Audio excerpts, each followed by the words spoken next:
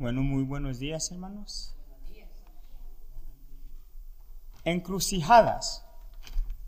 ¿Qué es una encrucijada?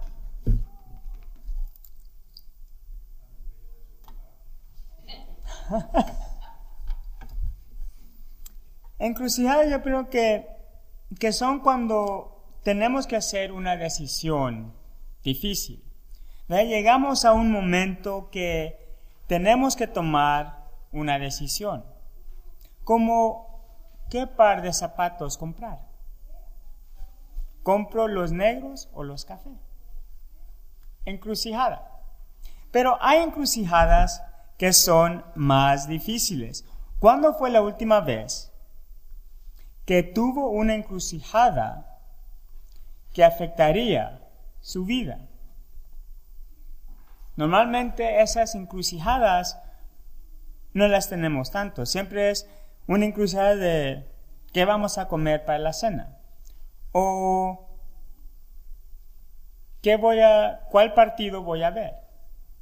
Bueno, ahora como ya se pueden grabar los partidos, no importa, puedo ver los dos. Encrucijadas. Esta mañana quiero que veamos una encrucijada que afectó la vida de uno. Y quiero que me acompañen a Segundo de Reyes, capítulo 5, versículo 9 al 14. Segundo de Reyes, capítulo 5, versículos 9 al 14.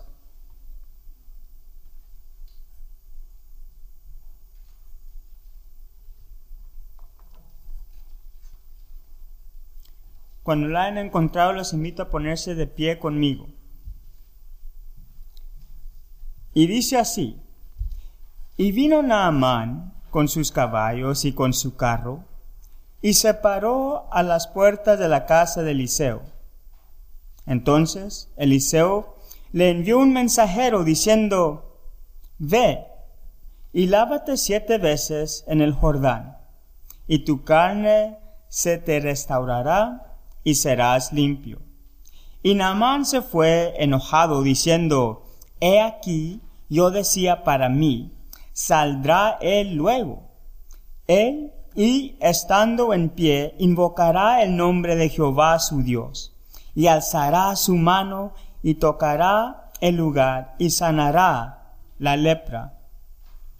Habana y Farfar, ríos de Damasco, ¿no son mejores que todas las aguas de Israel? Si me lavare en ellos, ¿no seré también limpio? Y se volvió y se fue enojado. Mas sus criados se le acercaron y le hablaron diciendo: Padre mío, si el profeta te mandara alguna gran cosa, ¿no la harías? ¿Cuánto más diciéndote: lávate y serás limpio? Él entonces descendió y se zambulló 7 veces en el Jordán, conforme a la palabra del varón de Dios, y su carne se volvió como la carne de un niño, y quedó limpio. Que Dios bendiga su palabra. Pueden sentarse. Aquí tenemos a Naamán. Ahora, Naamán era el general del ejército. Aquí el profeta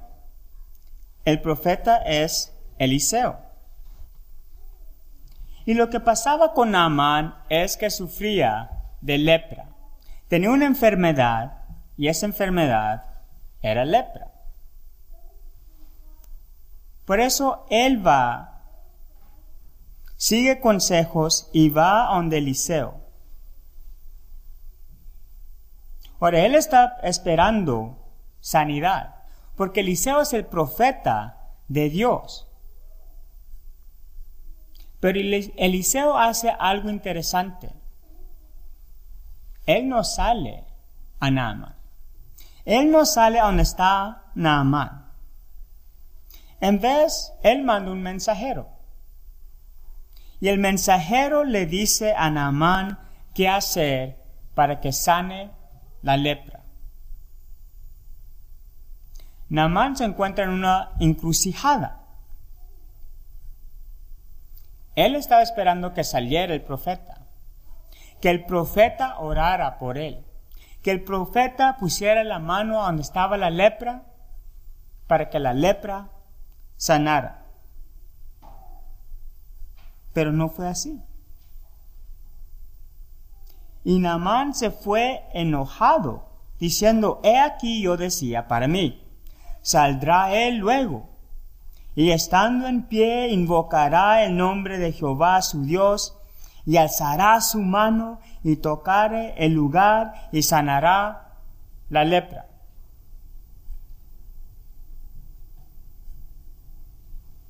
Eso es lo que Naamán está esperando. Lo que agarra es, entonces Eliseo le envió un mensajero diciendo: ve y lávate 7 veces en el Jordán, y tu carne se restaurará y serás limpio. Ahora Naamán está en su encrucijada. ¿Qué voy a hacer? Eso es lo que yo esperaba. No se hizo así. Por eso, ¿qué hace? Él toma la decisión. Tengo mi encrucijada. ¿Qué voy a hacer? ¿Qué va a ser mi decisión?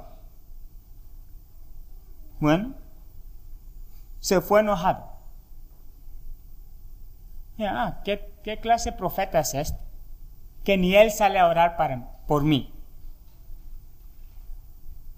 Mejor me voy. Naamán se enoja. Al estar en su encrucijada, Naamán se enoja y escoge no obedecer. No, yo no quiero eso. Si el profeta mismo no sale, ¿para qué voy a seguir algo que, según él, Dios le dijo que yo hiciera? No, muchas gracias. ¿Alguna vez ha tenido una encrucijada así? Que esperamos algo que suceda. Eso es como va a pasar las cosas. Y cuando no pasan así, en vez de decir, ok, Señor, ¿cómo es que quieres que haga las cosas? Mejor nos enojamos. Bueno, si las cosas no van a ser como yo digo que deben de ser, entonces no las voy a hacer. ¿Han tenido una encrucijada así? Naamán la enfrentó. Naamán prefirió enojarse e irse. Pero Naamán llevaba criados con él. Y los criados le dicen: espera, Naamán.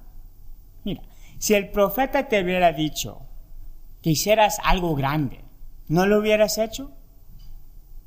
Bueno, Naamán se queda pensando: bueno, sí. Bueno, ¿cuánto más si el profeta te dice: ve y lávate en el río y serás sano? ¿Qué tienes que perder? Los criados sirven de consejeros para Naamán porque lo convencen. Ok. Pero de todas maneras, ¿por qué el río Jordán? ¿Verdad? Él dice: Habana y Farfa, ríos de Damasco, ¿no son mejores que todas las aguas de Israel? ¿Verdad? Cuando uno espera sanidad, uno espera lo mejor. Va al mejor doctor. ¿Verdad? Eso es lo que Naamán está esperando de nuevo. Bueno, si voy a ser sano, que no es ir a las aguas que son mejores. Por ejemplo, cuando yo oigo esta imagen, lo que a mí se me viene a mente es, si conocen algo aquí de Norman, es el Lake Thunderbird. ¿Ya? Si uno dice, vamos a bañarnos al Lake Thunderbird. No, gracias. ¿Por qué? Porque está bien sucio. A saber qué hay. Uno no puede ver. A saber si hay algo ahí que... no, mejor no. ¿Sí? Sí, ¿qué habrá debajo de esas aguas? No sé, mejor no me meto. Es lo que yo me imagino que el Jordán está así, está bien sucio, nadie se quiere meter.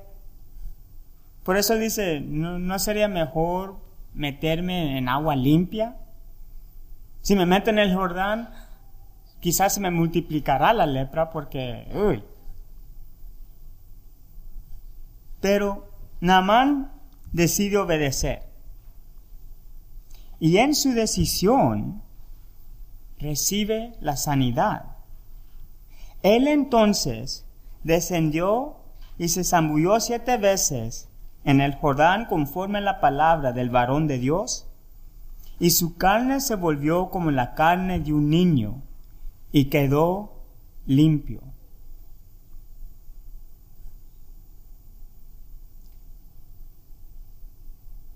Naamán decidió obedecer al final. Y por obedecer, él recibe sanidad. Pero quiero que notemos su obediencia. Se tuvo que lavar 7 veces. Él entonces descendió y se zambulló 7 veces en el Jordán. Eso eran las instrucciones. 7 veces. A veces llegamos a una encrucijada. Recibimos las instrucciones. Pero a veces las instrucciones tienen 7 pasos, 10 pasos. Ahora, si ustedes son como yo no soy alguien que tiene mucha paciencia. Si algo toma más de 2 veces que tengo que intentar de hacerlo, mejor no lo hago. Las instrucciones eran, lávate en el Jordán 7 veces. Por eso, Naamán se mete 1 vez, sale. Todavía tiene lepra. 2, tiene lepra. 3, todavía tiene lepra. Para mí yo me hubiera dado por vencido y me fuera ido. Y me hubiera quedado con la lepra. ¿Para qué seguirme metiendo? Ya me estoy mareando de tanto. Ya me voy a marear. Naamán sigue las instrucciones. Las encrucijadas más difíciles vienen de Dios. ¿Por qué? Porque Él nos quiere enseñar más de su carácter. Él nos quiere enseñar quién es Él.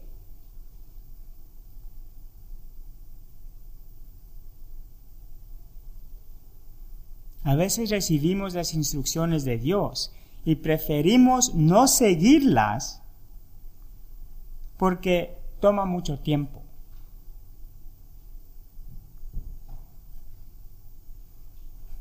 Queremos que Dios sea como el restaurante McDonald's, que uno pasa por el drive-thru, ordena sus papitas y nomás llega a la ventana, le entregan las papitas.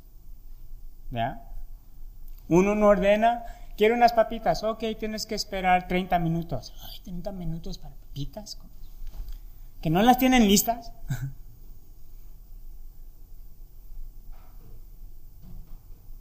A veces no nos gusta esperar. Y cuando Dios nos da algo, nos las da en una manera que tenemos que esperar. Que tenemos que tomar la calma, sentarnos y decir, ok, ¿qué quieres que haga, Señor? Y esperar. Pasa 1 minuto. Señor, ¿a dónde estás? 2 minutos. Mejor me voy, ya. Ya no voy a esperar. Ay, si quieres, me dejas un mensaje en la grabadora.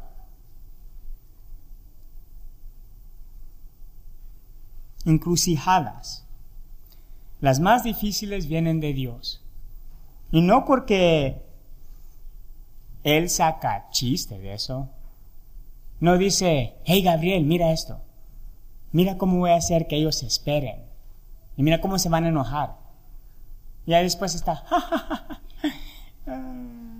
Mira cómo se frustran y se cambian de color y están enojados. Mira cómo corren y mira, y como andan en el carro ya van a chocar. Mira. No, Él lo hace porque nos quiere enseñar más de Él. La próxima vez que ustedes se encuentren en una encrucijada, ¿qué va a ser su decisión? Especialmente cuando es una encrucijada que viene de Dios. Naamán no iba a seguir las instrucciones. Recibió consejo que la siguiera. Y se tenía que lavar 7 veces. Pero a la 7ª vez recibió sanidad. Encrucijadas. Cuando seguimos esas direcciones de Dios, cuando seguimos lo que Él tiene para nosotros, al final vamos a encontrar lo que hemos anhelado. Puede ser sanidad, puede ser paz, gozo, paciencia. Las vamos a encontrar porque Dios nos va a enseñar más de su carácter. Y cuando vemos ese carácter de Dios, nos vamos a querer acercar más a Él. ¿Qué va a ser su decisión en su próxima encrucijada? Oremos. Padre nuestro que estás en los cielos, gracias por ese buen día que nos has dado. Gracias por las encrucijadas que nos das. Y ayúdanos a poder tener el valor de seguir las instrucciones, de obedecerte, de seguirte. Y cueste lo que cueste, que podamos saber que cuando hemos completado las instrucciones, vamos a poder ver el carácter que tú nos quieres enseñar personalmente. Vamos a ver más de ti. Y vamos a recibir algo que siempre hemos anhelado. Gracias, Señor. En el nombre de Cristo. Amén. Hermanos, que Dios les bendiga. Estamos despedidos, pero no se vayan porque tenemos comida.